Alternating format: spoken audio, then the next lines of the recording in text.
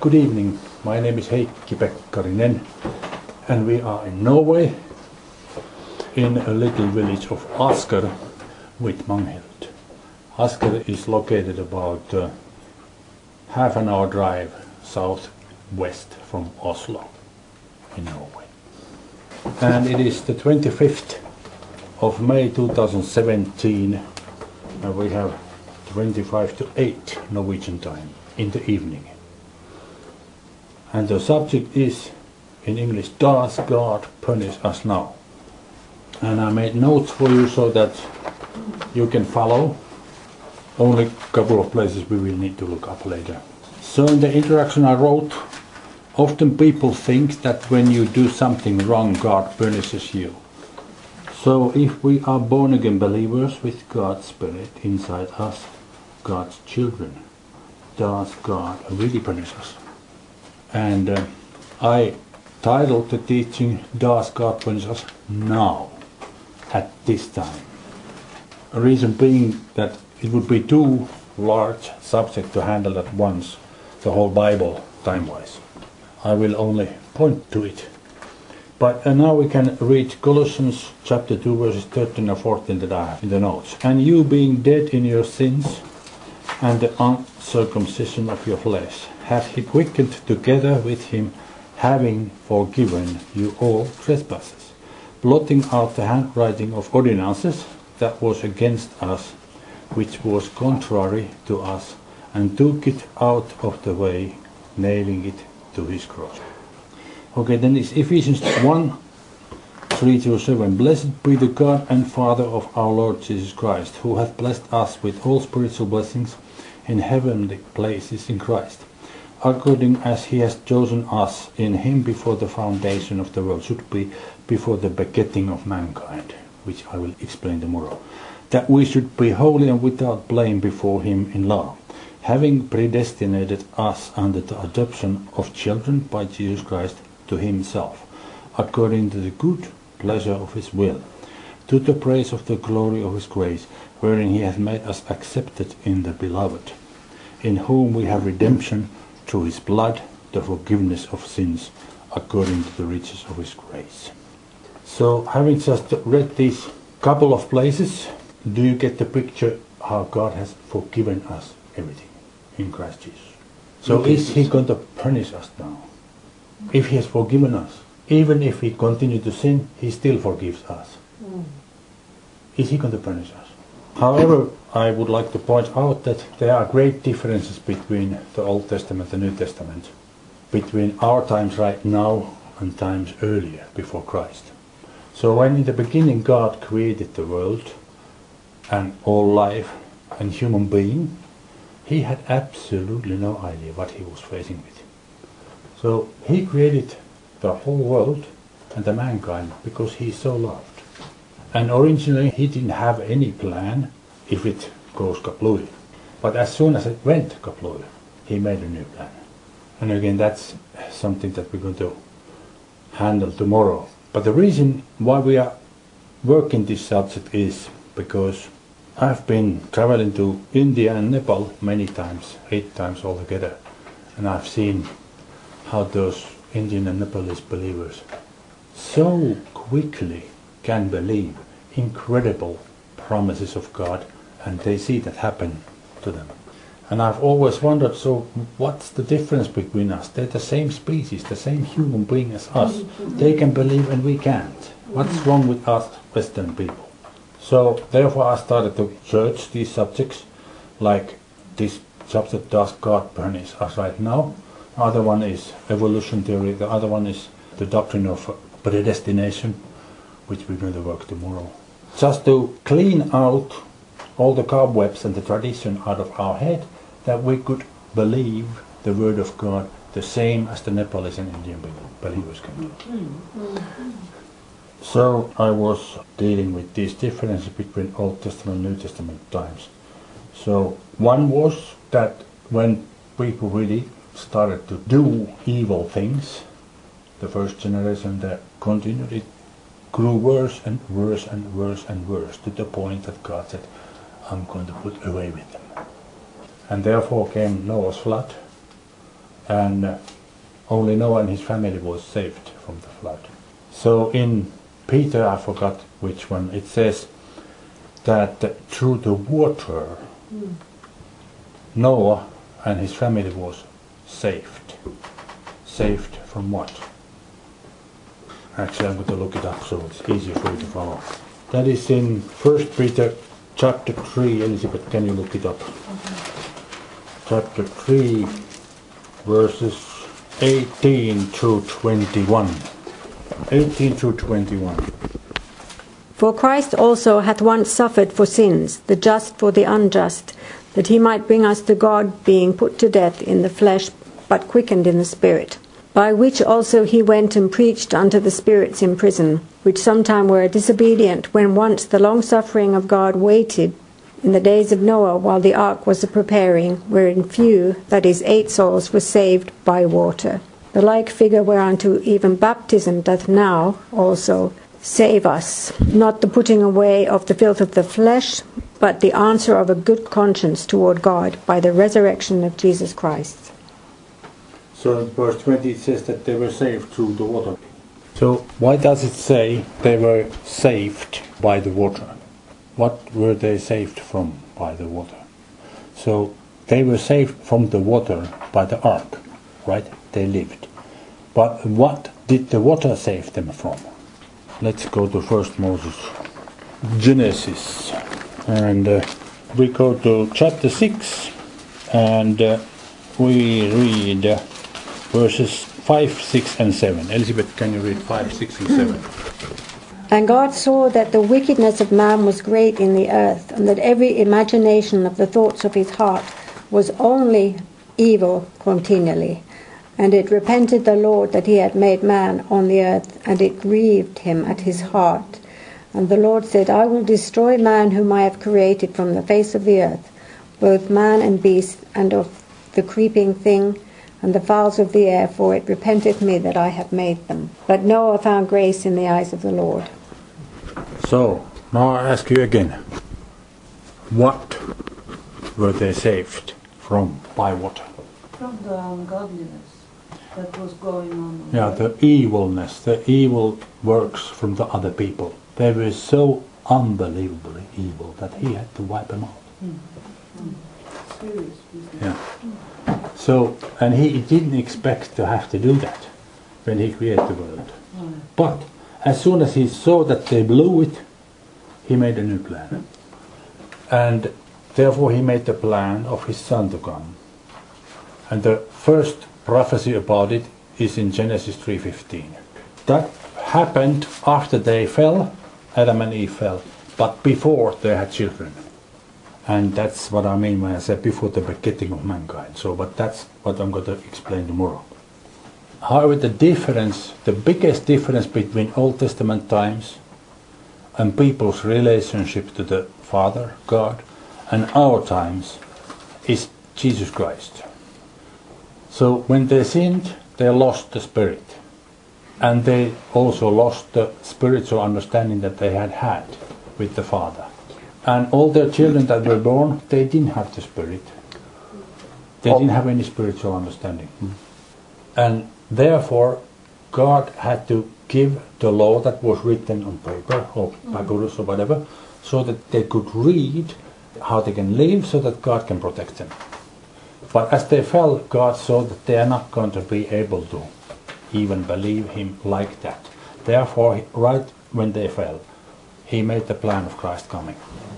So when He came finally and died for us and perfectly fulfilled all the promises and all the stipulations about Him what were written in the Old Testament, God was able to raise Him from the dead because He was killed innocently. He hadn't done anything evil and He was killed. So when God raised Him from the dead, He became the life-giving Spirit that He is today. And according to the Bible, He is bigger as a creation like that than anything else that God ever created before. That is explained in Colossians 1:16. Again, another subject, we're going to not do it tonight. However, my point is that when Jesus Christ came and we now can believe in Him, Now it is available for us to have spiritual understanding like they had in the beginning. And not only the understanding, but all that power that Jesus Christ has, we can have now. And because of that spirit that we have now, we are also able to do what God wants us to do. Therefore, to believe in God doesn't really mean anything. But to believe God, that is something. So all the Philistines that David was killing left and right, they believed in God. Yeah, they didn't believe God. They didn't do what God wanted them to do. But they definitely believed that there was God. I think most of the Western believers believe that there is God. Yeah? But that's it. However, let's turn the page. And I have written that I would like to look first at the places in the New Testament where the word punish for punishment is used in order to see what is our position in these places. So I did this in the King James in English, and I chose the word punish and punished, and as much as I have seen is pretty similar in the Norwegian Bible also. And the way I have done this, I have made word studies. And to make word studies is the simplest and easiest way for anybody of you to gain your understanding in the Bible. The biblical research principle number 1 that everyone has to understand is you need to believe God. When you pray to God, then Jesus Christ himself will open the understanding for you. Let's read, Elizabeth, can you find Luke chapter 24. Just to make it short, we read verses 44 and 45. Luke 24, verses 44 and 45. And he said unto them, These are the words which I spake unto you while I was yet with you, that all things must be fulfilled which were written in the law of Moses and in the prophets and in the Psalms concerning me. Then opened he their understanding, that they might understand the scriptures. So he opened their understanding. I was saying that Jesus Christ is living in us now. So what do you think that he's going to do?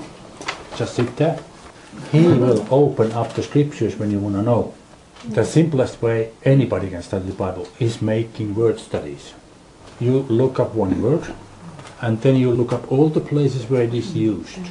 And you pray to God that God opens up your understanding and he will do it. So, therefore the first word that we look at is kolatsamai in Greek. And I have there these numbers N 2543 and S 2849. N stands for Novum because that's the name of the book in Finnish.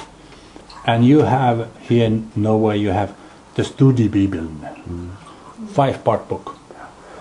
So this Studiebibeln was published at the same time in Norway, in Sweden, in Denmark, and in Finland. And they made their own numbering, which is the same in all these 4 languages. So this number stands for this word kolatsamai in Novum or the Studiebibeln. And then the S stands for Strong's, James Strong's, who made a concordance, and he also made his numbering. And that's the English-speaking world numbering. So therefore I have always given both numberings so that you can look up in the Studiebibeln what it says, and then in all the study programs in the internet or the books that you can get where Strong's numbering is used, you can get every verse where each word is being used. Because, I can explain to you what I have learned, but I can't open up your understanding. When you go and look up and you pray to God, then God will open your understanding. But you need to do the work. We're going to begin now. Kolatsamai is a verb, and it has been used only twice, 2 times in the New Testament, no more than that. So in English it means to chastise, correct, punish. That's what it means basically. That's the original meaning of the word. And we read Acts 4:21. So when they had further threatened them, they let them go, finding nothing how they might punish them, because of the people. For all men glorified God for that which was done. So this word straffe is this word kolatsomai. So Elizabeth, can you read Acts 4:13-22? Now when they saw the boldness of Peter and John, and perceived that they were unlearned and ignorant men, they marveled, and they took knowledge of them that they had been with Jesus. And beholding the man which was healed standing with them, they could say nothing against it. But when they commanded them to go aside out of the council, they conferred among themselves, saying, What shall we do with these men? For that indeed a notable miracle hath been done by them, is manifest to all that dwell in Jerusalem, and we cannot deny it.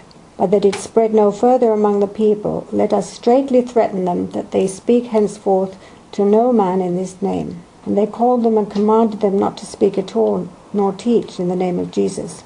But Peter and John answered and said unto them, Whether it be right in the sight of God to hearken unto you more than unto God, judge ye. For we cannot but speak the things which we have seen and heard. So when they had further threatened them, they let them go, finding nothing how they might punish them, because of the people. For all men glorified God for that which was done. For the man was about 40 years old on whom this miracle of healing was shown. So now you can see in the context that they really meant to punish them. That's what the word means. And the second place where this kolatsomai verb is used is in 2 Peter 2:9. It says, The Lord knoweth how to deliver the godly out of temptations, and to reserve the unjust unto the day of judgment to be punished. You understand it's talking about the last judgment in there. So another word that is translated by the word punish is timoreo, and there's the numbers. To take vengeance on one, to punish. It is also a verb, and it is also used twice in the New Testament. And here the place is Acts 22:5. It says, As also the high priest doth bear me witness, and all the estate of the elders, from whom also I received letters unto the brethren, and went to Damascus to bring them which were there, bound unto Jerusalem, for to be punished. So Paul is telling what he was doing before he became a believer, when he was persecuting the church. And the other place is very similar in Acts 26:11. And I punished them oft in every synagogue, and compelled them to blaspheme, and being exceedingly mad against them, I persecuted them even unto strange cities. And the last word that is translated by the word punish in the King James is dike. Right justice, a sentence of condemnation, execution of the sentence, punishment, the goddess justice, avenging justice. And it is a noun, but one time it has been translated by the word punish. A noun is translated by verb in English. And that's in 2 Thessalonians 1:9, where it says, Who shall be punished with everlasting destruction from the presence of the Lord, and from the glory of his power. And then other 4 times it's used in the New Testament, and here are the other usages. In Acts 25:15, that's the place where Paul is kept in prison in Caesarea, and Festus is declaring his cause to King Agrippa.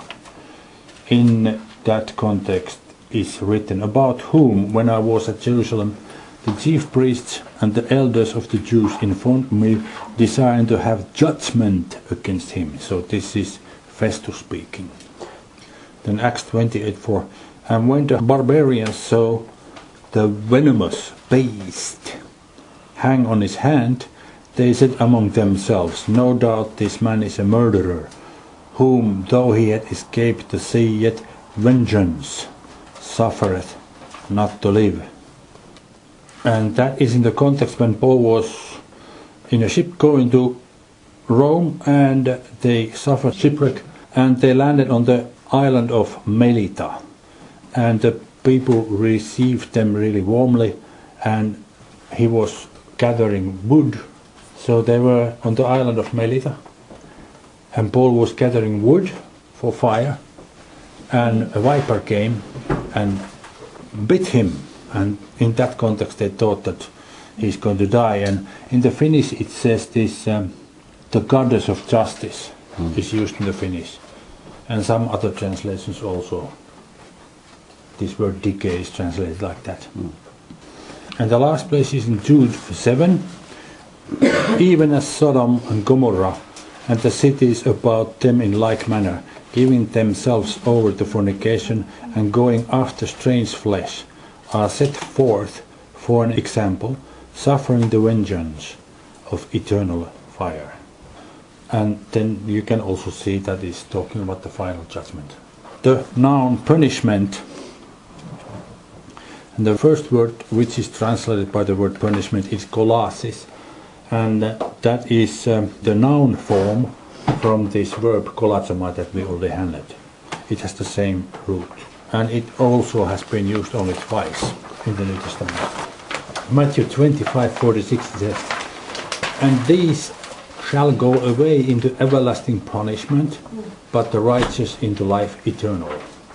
Okay, then the next one is 1 John 4:18. "There is no fear in love, but perfect love casteth out fear, because fear hath torment." This word torment is this kolasis. "He that feareth is not made perfect in law." Another word is timoria, vengeance, penalty, punishment, and it is a noun from the verb timoreo, and it is used only once in the New Testament. So on page 3 we worked on timoreo, so this is now the noun form of it. In Hebrews 10:29 it says, "Of how much sorer punishment, suppose ye, shall he be thought worthy, who hath trodden under foot the Son of God, and hath counted the blood of the covenant, wherewith he was sanctified, an unholy thing, and hath done despite unto the Spirit of grace." And one more word is ekdikesis, vengeance, punishment. It is a noun, and it has been used 9 times in the New Testament, and once it has been translated by the word punishment. And this is the only place where it is translated by punishment is 1 Peter 2:14. "Or unto governors as unto them that are sent by him for the punishment of evildoers and for the praise of them that do well." And that's in very similar context like Romans 13, dealing with the earthly powers that we are under. And in other places it has been translated either by the verb avenge or by the noun vengeance. Like in Luke 18 verses 7 and 8 it says, "And shall not God avenge his own select, which cry day and night unto him, though he bear along with them?" And that's the first usage in the New Testament. "I tell you that he will avenge them speedily. Nevertheless, when the Son of Man cometh, shall he find faith on the earth?" The context is, we are not going to read it now, so it's a parable where Jesus Christ is teaching them how important it is to pray and never give up praying. The parables are normally about one subject. The central point is one subject. Something is compared with something else, and that makes it a parable. And here in the story, if you read it, there is this judge, and there is this woman who is asking for help, and she doesn't give up.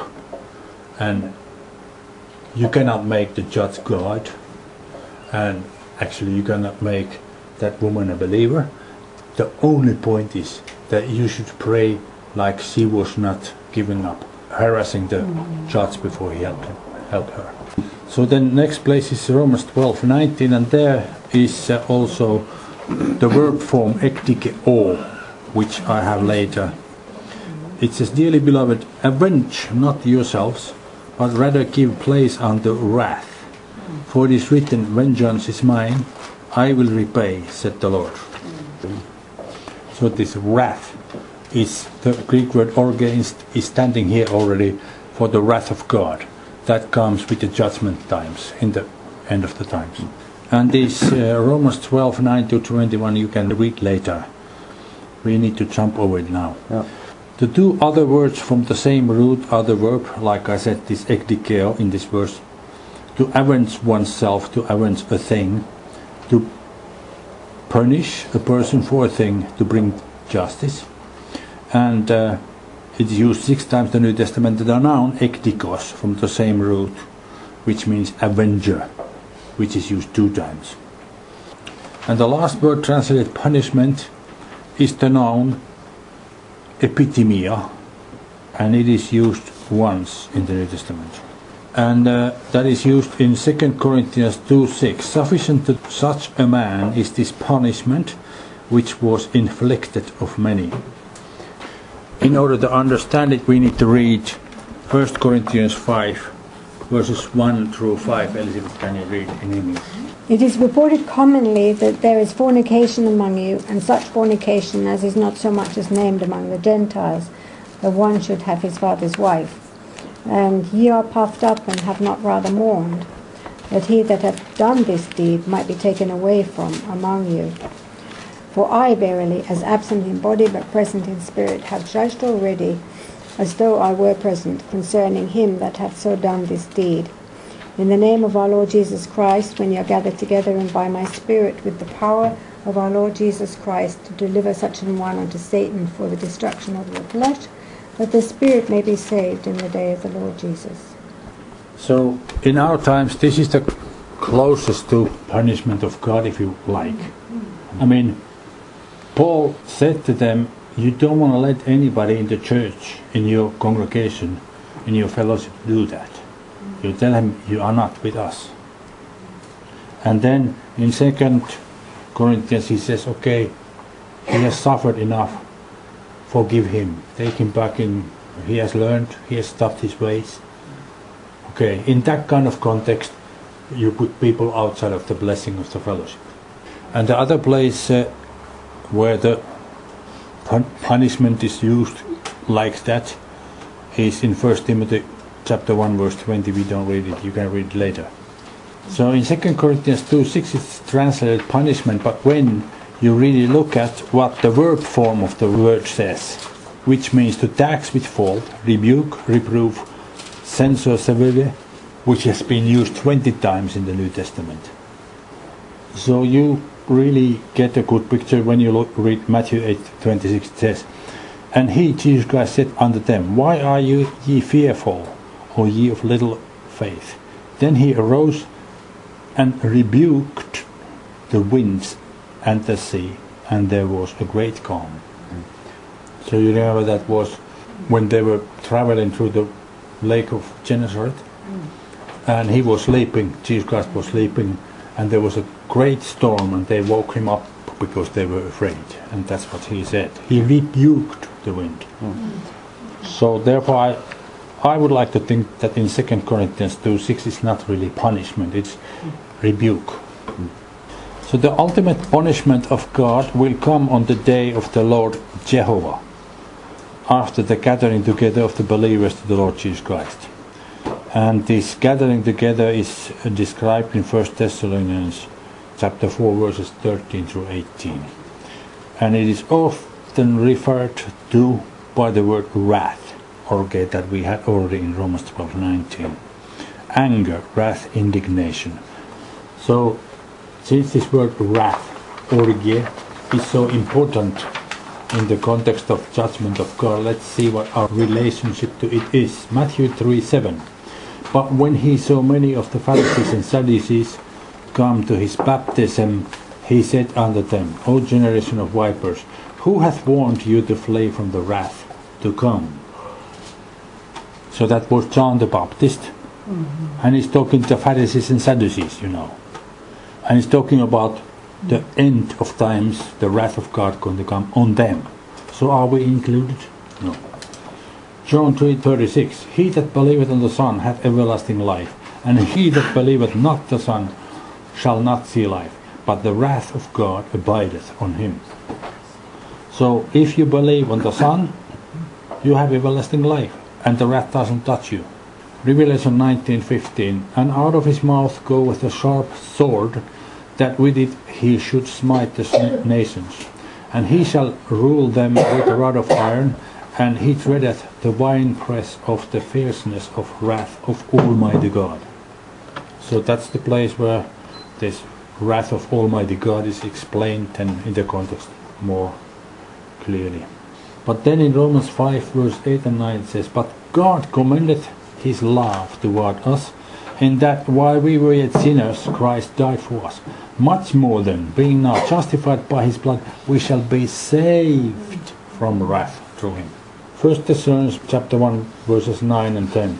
For they themselves shew reported of us what manner of entering in we had unto you, and how ye turned to God from idols to serve the living and true God, and to wait for his Son from heaven, whom he raised from the dead, even Jesus, which delivered us from the wrath to come. And then 1 Thessalonians 5, 8 through 10. But let us who are of the day be sober, putting on the breastplate of faith and love, and for an helmet the hope of salvation. For God hath not appointed us to wrath, but to obtain salvation by our Lord Jesus Christ, who died for us, that whether we wake, so whether we are awake or sleeping, we should live together with him. So far when we have looked at this place, you can see that God does not punish us. And he has even caused us to be saved from the wrath to come, when all the others are going to be punished. But I want to still point out something else, because there is Christ in us, the hope of glory. Let's go to Psalm 91, and Elizabeth, can you read first verses 1 and 2? He that dwelleth in the secret place of the Most High shall abide under the shadow of the Almighty. I will say of the Lord, He is my refuge and my fortress, my God, in him will I trust. So do you know who this He is who dwelleth in the secret place of the Almighty? Do you understand that's Jesus Christ? Elizabeth, can you read verses 10, 11 and 12? 10 to 12. There shall no evil befall thee, neither shall any plague come nigh thy dwelling. For he shall give his angels charge over thee to keep thee in all thy ways. They shall bear thee up in their hands, lest thou dash thy foot against a stone. So, do you remember Satan used this place to tempt Jesus? He took him to the pinnacle of the temple and said, jump down, because this is what says in the Bible about you. Yeah. Well, in the situation when they came to capture him, Jesus Christ, Peter took his sword and smote the ear of Malchus, and Jesus said to him, put your sword away, because if I wanted to walk out of here, God would give me 12 legions of angels. Let's read Matthew 26:53. Thinkest thou that I cannot now pray to my Father, and he shall presently give me more than 12 legions of angels? That's 72,000 angels. So who is in you? There is Christ in you. If you believe God, if you hold forth his word and you're doing God's work, and you get in trouble, you have these 12 legions of angels, 72,000 angels helping you to get out of trouble. Thank you.